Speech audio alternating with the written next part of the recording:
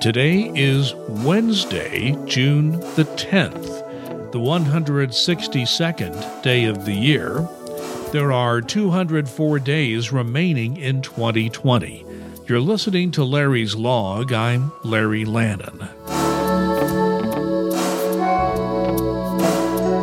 Today is Ballpoint Pen Day. It is also National Iced Tea Day. Here's tonight's first log entry. When a presidential election year rolls around, a lot is written and discussed about polling. We see plenty of polls on a regular basis. A development today is something I do not recall ever seeing. The Trump re-election campaign has demanded a retraction and apology from CNN for publishing a poll showing Democrat Joe Biden with a wide lead over the incumbent president.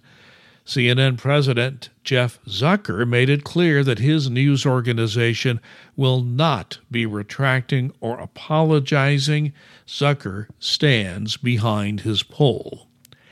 It is time to remind everyone just what a poll is. It's a geeky exercise in statistical analysis. It does not purport to give you a precise reading on where the election may be headed.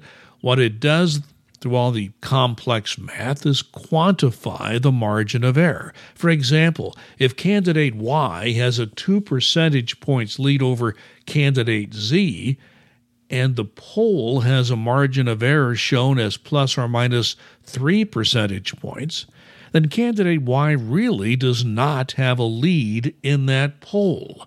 The result is within the margin of error.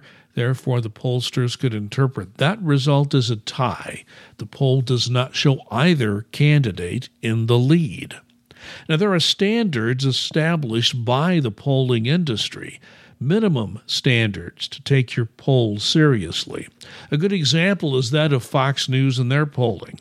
For years, Fox hired a polling firm that did not adhere to those basic standards set by the industry.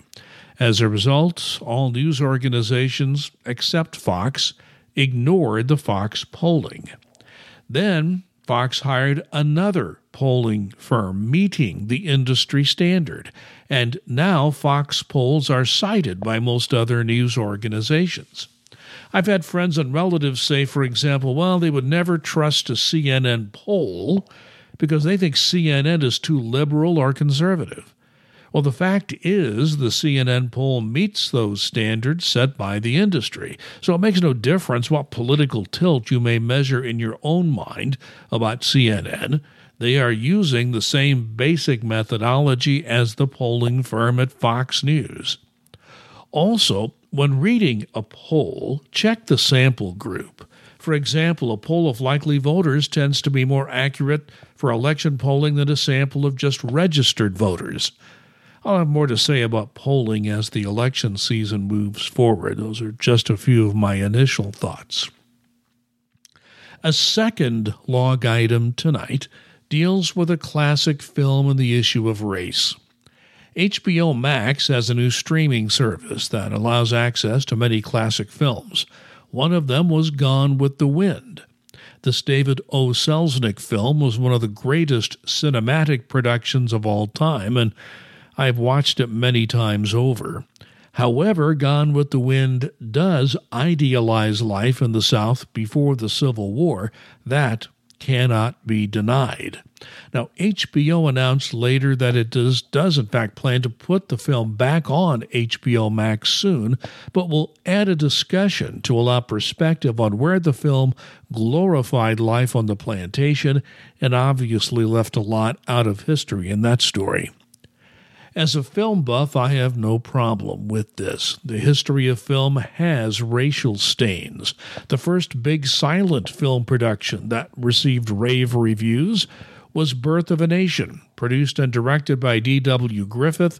That film glorified the Ku Klux Klan as saving the South from horrible black people.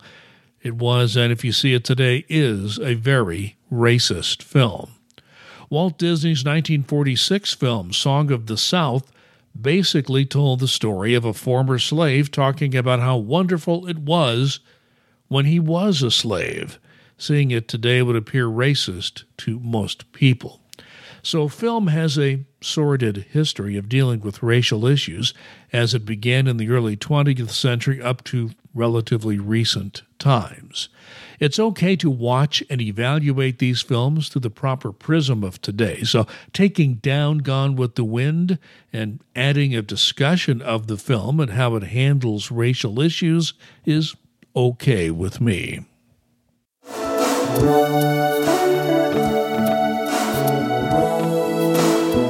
Our quotation tonight comes from comedian Chris Rock while hosting the Academy Awards. The In Memoriam montage is just going to be black people who were shot by the cops on the way to the movies. That's the final log entry tonight. You've been listening to Larry's Log. My name is Larry Lannon. Thanks for listening. We'll talk again.